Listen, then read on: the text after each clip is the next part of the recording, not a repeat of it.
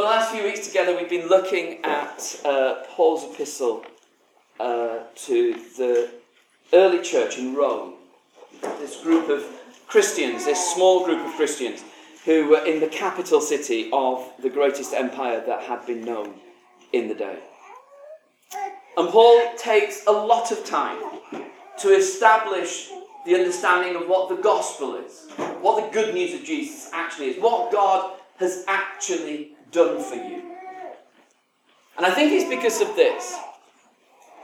Because if you are secure, then you will live in a certain way. Every time the early Christians came into the city, and every time they went out of their doors, they were surrounded on every side by reminders that the Roman Empire was the most powerful place in the world. And here was a group of people, a small group of people, in the middle of that empire going, actually, God has done something that is bigger than the empire, though it doesn't look like it. God has done something in the death of Jesus that has changed the world. The world has pivoted, though it doesn't look like it. And they needed to know, is God trustworthy? Can you trust him? Does he actually do what he says? Does God come up with all that he has promised in Christ?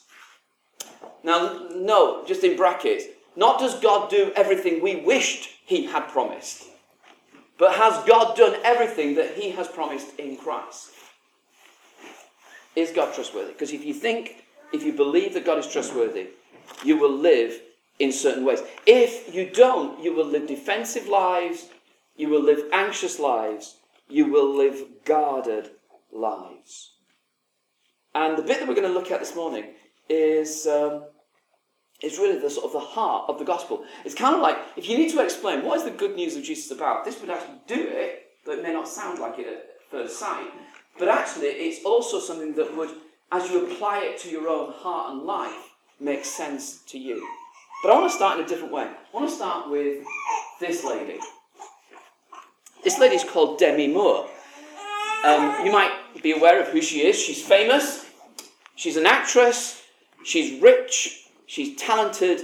And at least to half of the congregation this morning, she's remarkably good looking.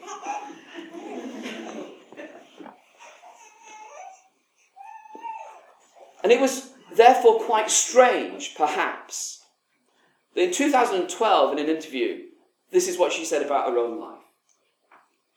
What scares me is that I'm going to ultimately find out at the end of my life that I'm not really lovable, that I'm not worthy of being loved, that there's something fundamentally wrong with me, that I wasn't wanted here in the first place.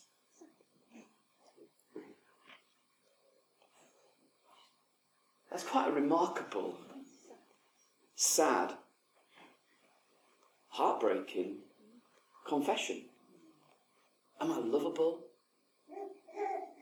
My biggest fear is that I'll get to the end and I'll find that I'm not worthy of being loved. There's something fundamentally wrong with me and I wasn't wanted here in the first place. You look at her and you know a little bit about her, only the surface, of course, you don't really know anything about her. And you go, but you've got it all. And yet she's saying, but deep down, there's a gaping fear and a hole.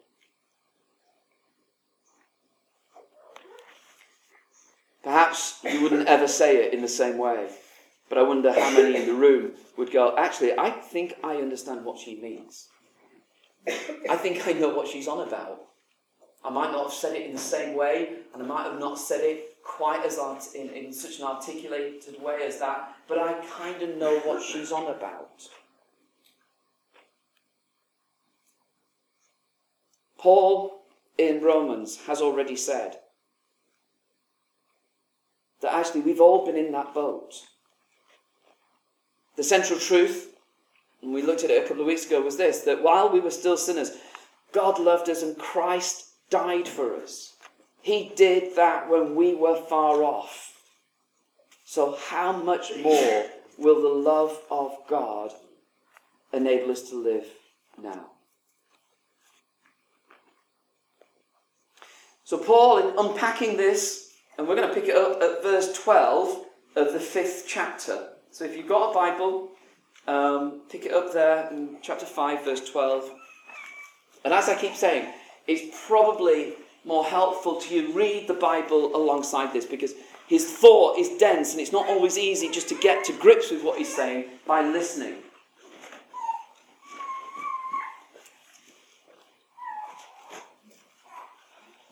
Part of the difficulty of the letter is that Paul's writing a string of thoughts that actually connect with one another, whereas we keep breaking it up to try and get a handle on what's going on. So he said in the first part of chapter 5, verse 6, you see, at just the right time when we were still powerless, Christ died for the ungodly. Very rarely will anyone die for a righteous person, though for a good person someone might possibly dare to die. But God demonstrates his own love for us in this: while we were still sinners, Christ died for us. Verse 12, he picks it up and he says this: therefore, just as sin entered the world through one man, and death through sin, and in this way death came to all people, because all sinned. And then there's a line, there's a dash, and there's you've all got a dash? Yeah. What happens at that point is Paul breaks off from his thought. Now this is great. It gives me great delight, because I'm always used it starting half a sentence and then deciding I'll come back to that half sentence later. And that's exactly what Paul's done here. He's got his first thought and he gets halfway through his sentence and he stops that thought, and then from verse 13 to verse 17 is this is what I want to say first, and I'll come back to the sentence. So actually, what I want to do is just leave 13 to 17 for a moment and try and trace his big thought. So I'll read it again. Therefore, just as sin entered the world through one man, and death through sin, and in this way death came to all people, because all sinned, verse 18. Consequently, just as one trespass, one sin, resulted in condemnation for all people, so also one righteous act resulted in justification and life for all. For just as through the disobedience of the one man, the many were made sinners, so also through the obedience of the one man, the many will be made righteous. The law was brought in so that the trespass might increase. But where sin increased, grace increased all the more. So that just as sin reigned in death, so also grace might reign through righteousness to bring eternal life through Jesus Christ our Lord. Now, what's he talking about? Well, he's talking about sin. Now, when we talk about sin, we can think of sort of the things that you've done wrong. You know, you might think over the last week and go, actually, when I said that, that was just wrong. When I thought that, that was wrong. I shouldn't have done that. I wish I'd done this. I decided not to do that, and I wish I'd done that because that would have been the right thing. And you might actually recognize that those things are sins. And you're right, too. But here, Paul is not talking about, in a sense, small sins. He's going for a big picture. And he is explaining, how did we get into the mess? What he says is sin entered through one man, and death came through that action. And he's taking you back to the Garden of Eden.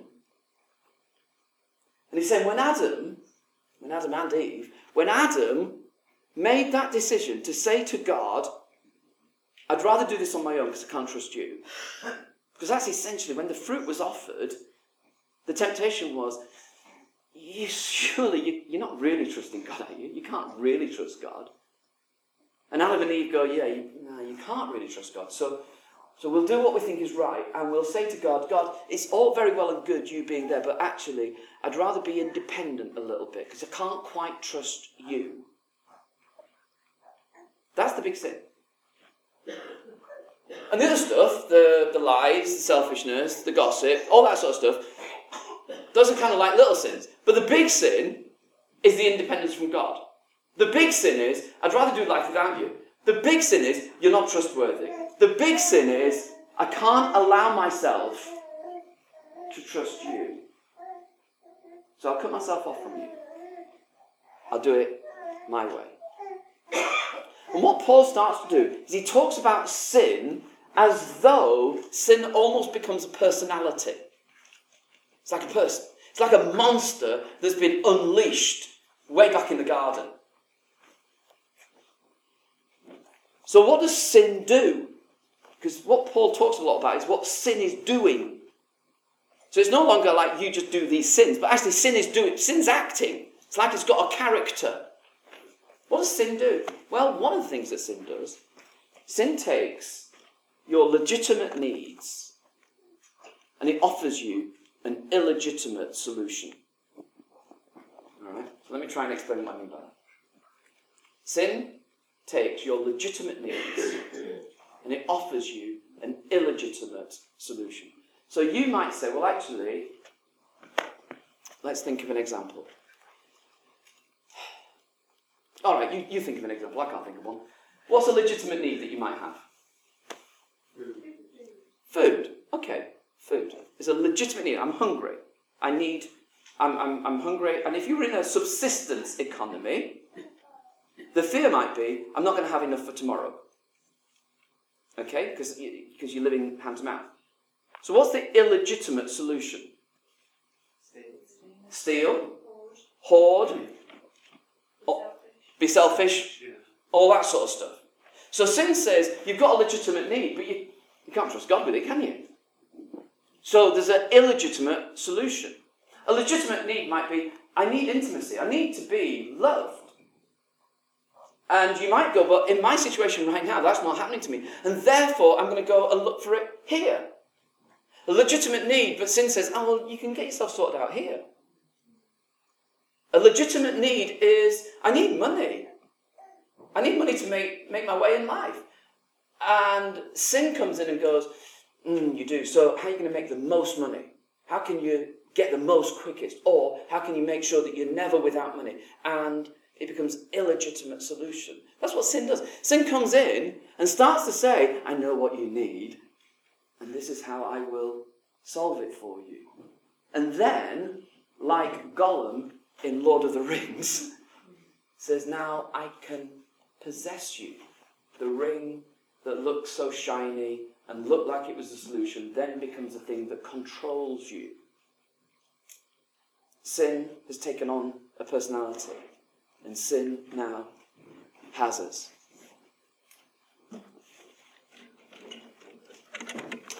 And Paul says, just as sin entered the world through one man, Adam, and then death through sin, because that's the other thing that happens, is sin comes and it suggests to you that you've got life. But actually what results in it is your death.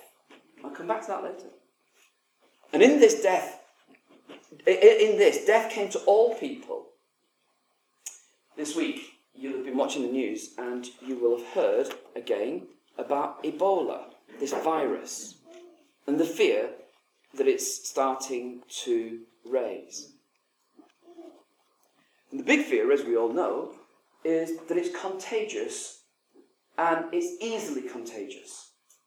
It passes really simply. It passes, as you know, if you've got someone who's very infected, or infected at all, it'll pass by touch. And everybody is like, this is the big fear that the World Health Organization has, is how do you stop this contagion? And so, we're trying to screen out people who might be carriers. And it's a big, big deal. Well, Paul is saying, what's happened is, that death that Adam had is like a contagion that's affected us all. It's like a virus. And his desire for independence has actually affected us all. That we're all involved in it somehow. That we all are aware of sin. It's like he's saying the door was opened by Adam and we were all affected. And then he says, but actually, that's just the bad news. God did something. This is verse 13 now. To be sure, sin was in the world before the law was given, but sin is not charged against anyone's account where there's no law. Nevertheless, death reigned from the time of Adam to the time of Moses, even of those who didn't sin by breaking a command, as did Adam, who's a pattern of the one to come. That's a dense bit. Don't worry about it. I'll come back to that when I talk about law next week, perhaps. But the gift isn't like the trespass. It's not like the sin. For if the many died by the trespass, or the sin, of the one man, how much more did God's grace and the gift that came by the grace of the one man, Jesus Christ, overflow to the many? Nor can the gift of God be compared with the result of one man's sin.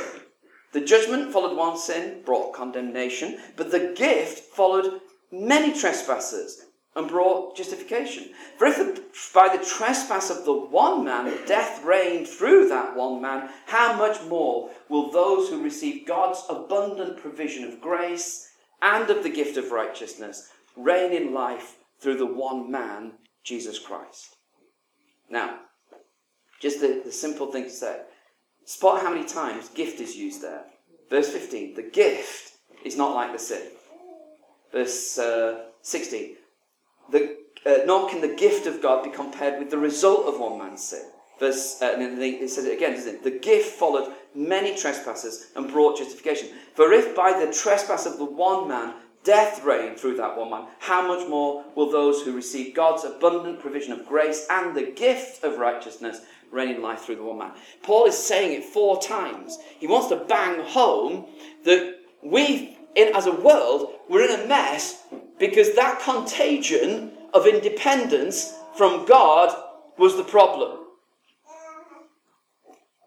But God gave a gift to change the situation. God steps in. His righteous act frees us. It justifies us. It brings life for all.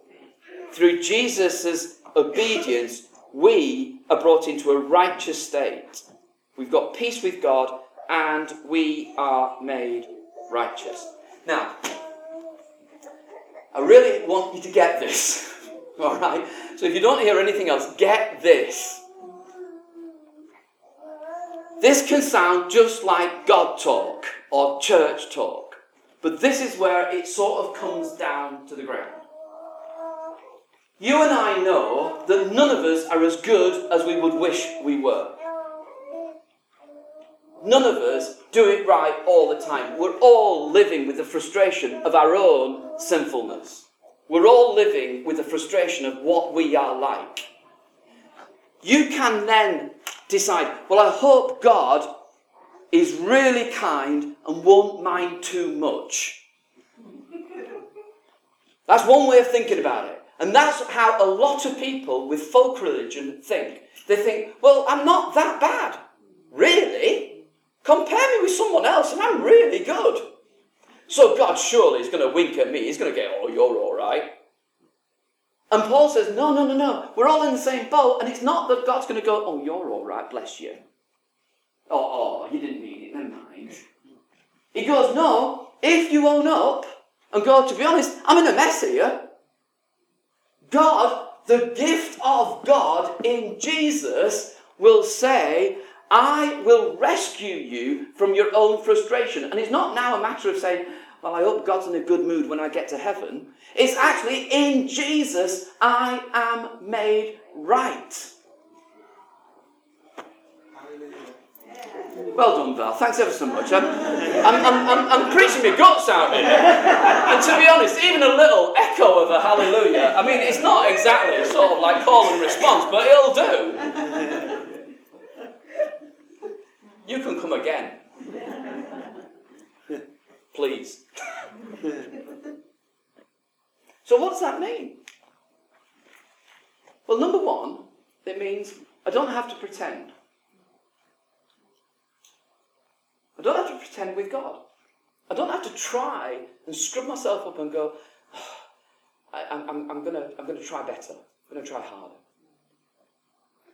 And when you've messed up, it doesn't mean to say you can't own up. But it does mean that you can't just think, well, God really loves me, so everything else will be okay. It means, it's like this. You and I, we were drowning in a sea that was going to overwhelm us. And God came and he threw a life belt out to you and me. And if you grab it, you will be saved. Literally. That's what happened. And that's what happened when you became a Christian. It's like God said, you're in a sea and it's raging and you're in a mess. And the mess is partly of our own making. And the life belt's been thrown out. Grab the life. I can't even say it anymore. The life belt. Grab it. Okay. In chapter 6 he says this. What should we say? Should we go on sinning so that grace might increase? By no means. We are those who've died to sin. How can we live in it any longer? Or don't you know that all of us who were baptized into Christ Jesus were baptized into his death? We were therefore buried with him through baptism into death, in order that, just as Christ was raised from the dead through the glory of the Father, we too may live a new life. If we have been united with him in a death like his, we will certainly also be united with him in a resurrection like his. For we know that our old self was crucified with him, so that the body ruled by sin might be done away with, that we should no longer be slaves to sin, because anyone who's died has been set free from sin. Now if we died with Christ, we believe we will also live with him. For we know that since Christ was raised from the dead, he cannot die again. Death no longer has mastery over him. The death he died to sin once for all. But the life he lives to God. In the same way, count yourselves dead to sin, but alive to God in Christ Jesus. Therefore, don't let sin reign in your mortal body, so that you obey its evil desires. Don't offer any part of yourself to sin as an instrument of wickedness, but rather offer yourselves to God as those who've been brought from death to life, and offer every part of yourself to him as an instrument of righteousness. For sin shall no longer be your master, because you're not under the law, but you're under grace. What Paul does is he goes back to the moment you were baptized. The mark of change was in baptism. This is why baptism is so important. Because actually at that moment, when you were taken and you were put under the water and you were pulled back up again in adult baptism, that's the moment where you go, I've died to the old way of life. And I'm united with Christ in his death, and I've been raised to life with Christ. It's almost like Jesus says, I'm pitching you in on and uniting you with me in my death, and I'm raising you to life to live with me in a new power. That's why baptism is so incredibly important. Not a matter of just a way of joining the church. It's actually that in baptism itself, something is being replayed, relayed. Something's happening, and it's happening to you.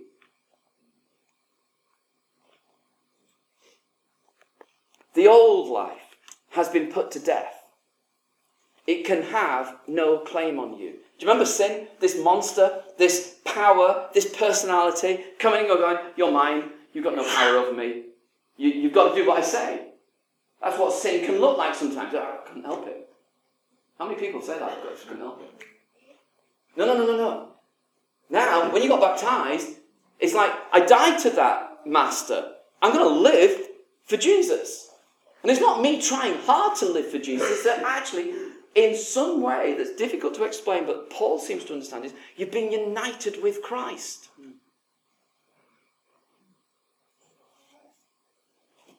Of course, you're aware of sin. But you can handle it now. You don't have to give in. Of course you're tempted, but you don't have to go with it. Of course you're aware of what you might do, but you can actually walk in the light. Sin cannot hold you because, in verse 5,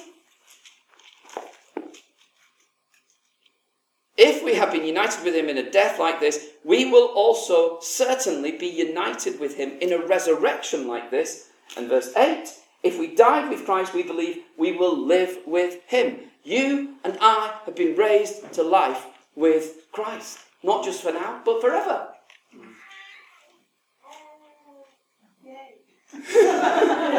Good, Susie, you're getting the hang of it. It's just a little slow, but you're getting the hang. Now, actually, that should make a difference tomorrow morning. Because you don't have to go down the well-worn ruts of couldn't help it. They wind you up at work. You react some way. No. You don't need to. Because that master sin that no, you can get your own back now. Go on, say it. Say, no, you're no longer master of me. I've been raised with Christ. Those legitimate needs of, I need intimacy, I need money, I need food, I need power.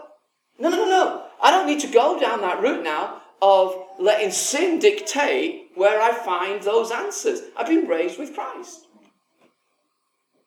I've got a different way of living. I'm aware of his power within us. His inner resources. So, Paul says, so count yourself dead to sin. Just a couple more. You heard of this, the Stockholm Syndrome? The Stockholm Syndrome was a phrase that was introduced after a raid in Stockholm.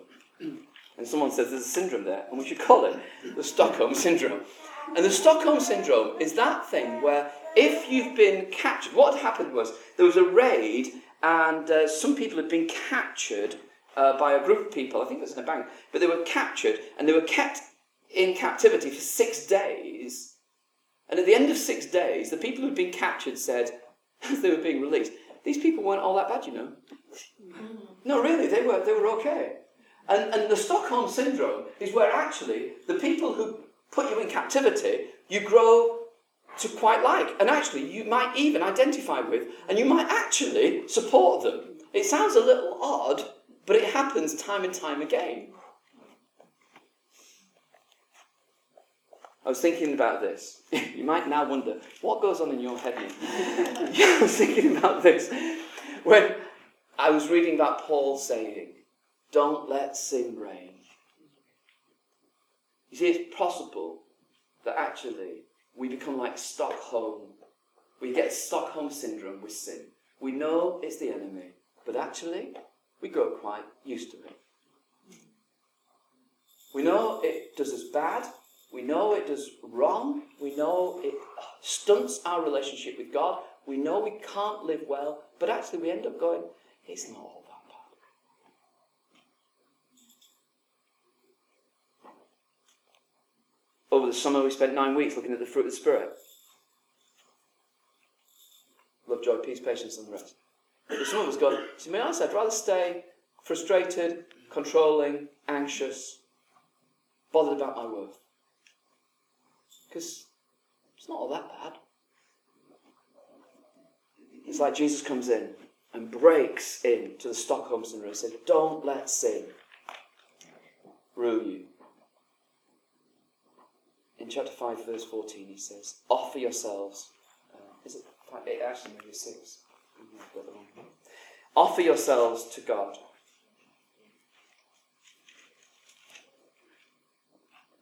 Yeah, it's chapter 6, verse 14. Offer yourselves to God as those who've been brought from death to life, and offer every part of yourself to him as an instrument of righteousness, for sin shall no longer be your master. You and I, we've been bought. The gift has been offered. The life belt has been thrown out that we might live for something else, a bigger purpose. Ultimately, sin is like a drug dealer who comes and says, I'll offer you everything you want. Or sin's like alcohol when we misuse it. It offers us an escape or it offers us comfort. It's like any of those drugs.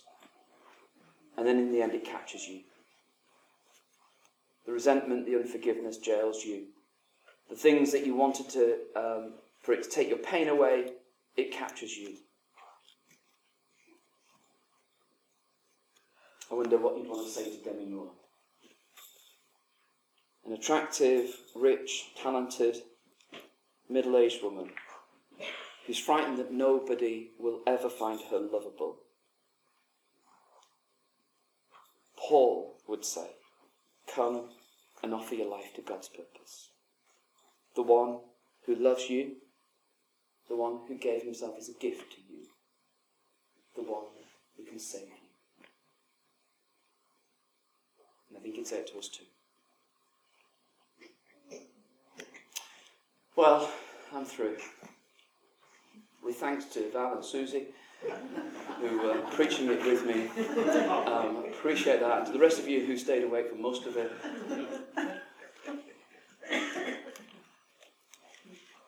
Let's pray.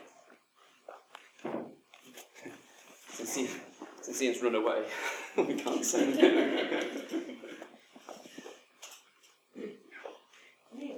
Yeah. No. Yeah, great, please. What happens when, sounds like a silly question, what happens when we do succumb again? Yeah. And again, and again, and again? Because I'm here thinking that sounds great, and I know it's true, and I want to be able to get up tomorrow morning and do that, and take the life out.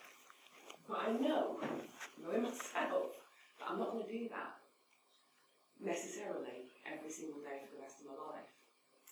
And I'm already thinking to myself, oh no, I'm feeling the guilt already from when I don't do it. Yeah. That's a really good question.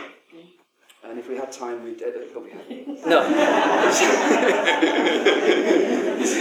It's a really good question. And we were talking about this on Wednesday night at the book group. That was exactly the same question, really.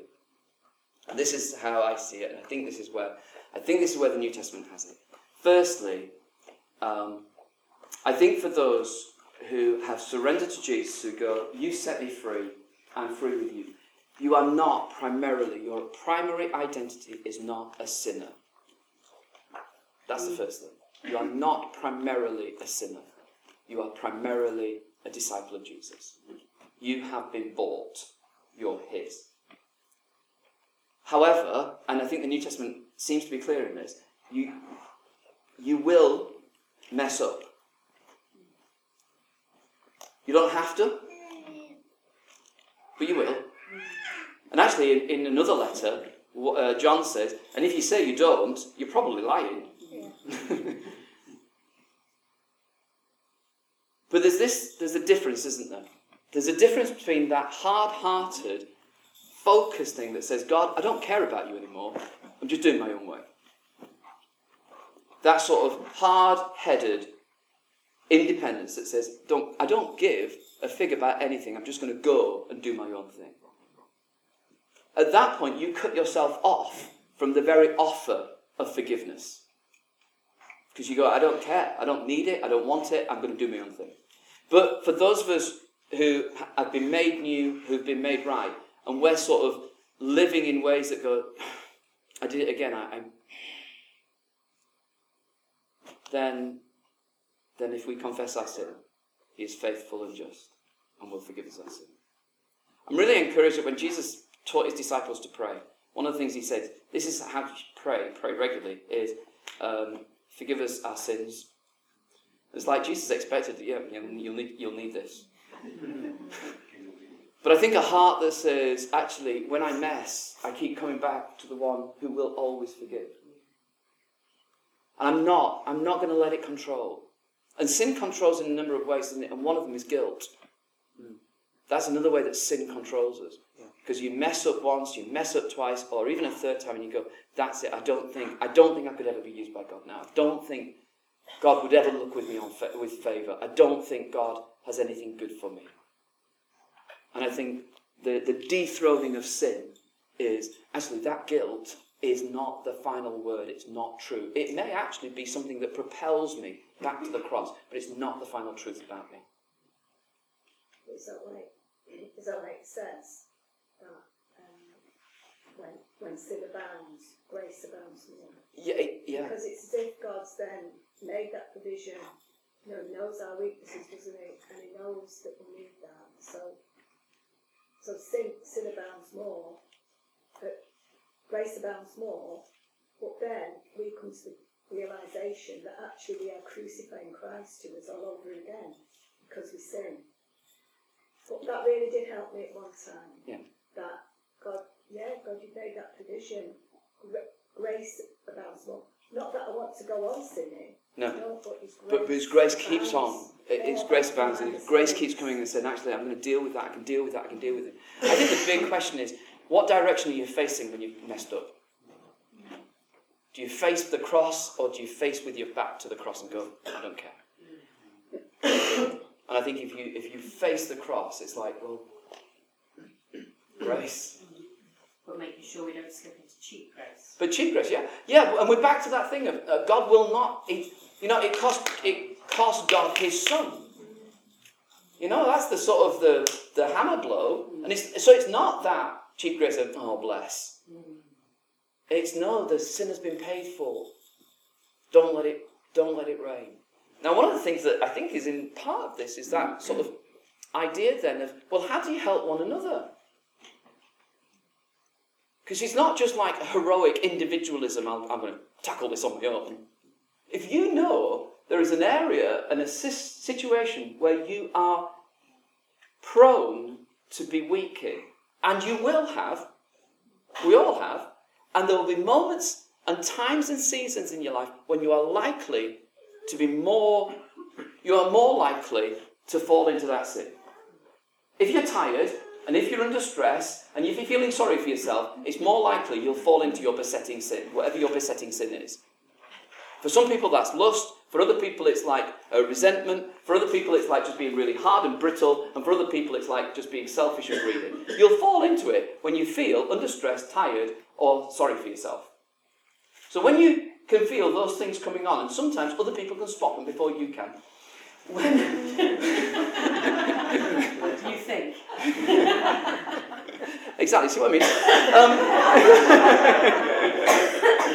When you know you're getting into that situation, that's the moment to say to the people around you, I may need some help here. That's what called being part of the body of Christ is. Now the problem is, most of us don't feel confident enough to do that with one another because we don't want to be that vulnerable, because we think if they knew what was really going on in my head, they'd never speak to me again. We share our story, maybe. People say, oh. Yeah. And I'd never be used by God, and they wouldn't even let me welcome people on the door if they knew what I was thinking. But actually, the body of Christ says, no, come. And it's not a pity party. It's when we come and go, I'm struggling. Can you help me? And we come together and we go, God, he's struggling. And it's not my pop psychology he needs, it's your deliverance. And I'm going to stand with him or her, and I'm going to pray, God, will you do something here that would change this situation for him? Will you give resilience? Would you give strength to her that she might stand firm? And then what you don't do is say, I'm just going to go and have a coffee now and tell everybody else what you just heard. You keep it to yourself. You hold it because actually someone has been brave enough to say, I'm struggling right now. There's a very, I'm sorry, we may go over 12 o'clock. There's a very famous story of a reporter at one of the Nazi criminals' case in Nuremberg. I can't remember the details exactly, but I was reading about it earlier in the week. And he wrote a piece about the fear he had about the Nazi criminal. And he said the biggest fear was, I'm him, and he's me. And he could look into the eyes of the person who's done the worst thing and gone, I understand how he might have done that. Now, I think that when you get to that sort of stage where you go, I understand. Let's go to the one who throws the life belt out. Yeah. And let's go together. And that stops this idea that, and some of you will feel this. Some of you will look around this room and go, I bet these people, they're really good people. They seem to scrub up really well. No, you're getting the wrong end of the stick, Jana. And other people, and you're going, but I'm rubbish. I'm hopeless. And Jesus comes and goes, no, you're not. We're in the same boat. So, thanks for the question. It's a good question. I'm going to give it over to you, and you can decide what you want to do with this. But I think we're going to pray first, and then we're going to go into communion and lead us for a while. The big prayer this morning was that this would be helpful for you, and I hope it's helpful. Father God, will you take your word, the bits of your word that we've read today, will you bring them alive into our heart? Lord, I pray for the things that I've tried to say and express. Lord, I pray that things that will be useful and helpful and from you, I pray they would stay and the other stuff would go. Lord, thank you that we want to serve you. We want to be a people who know the power of the resurrection, the power of being made free, the justification of our sin, that sense of being made new. Lord, I pray for those of us who this morning would be very aware of our own frailty.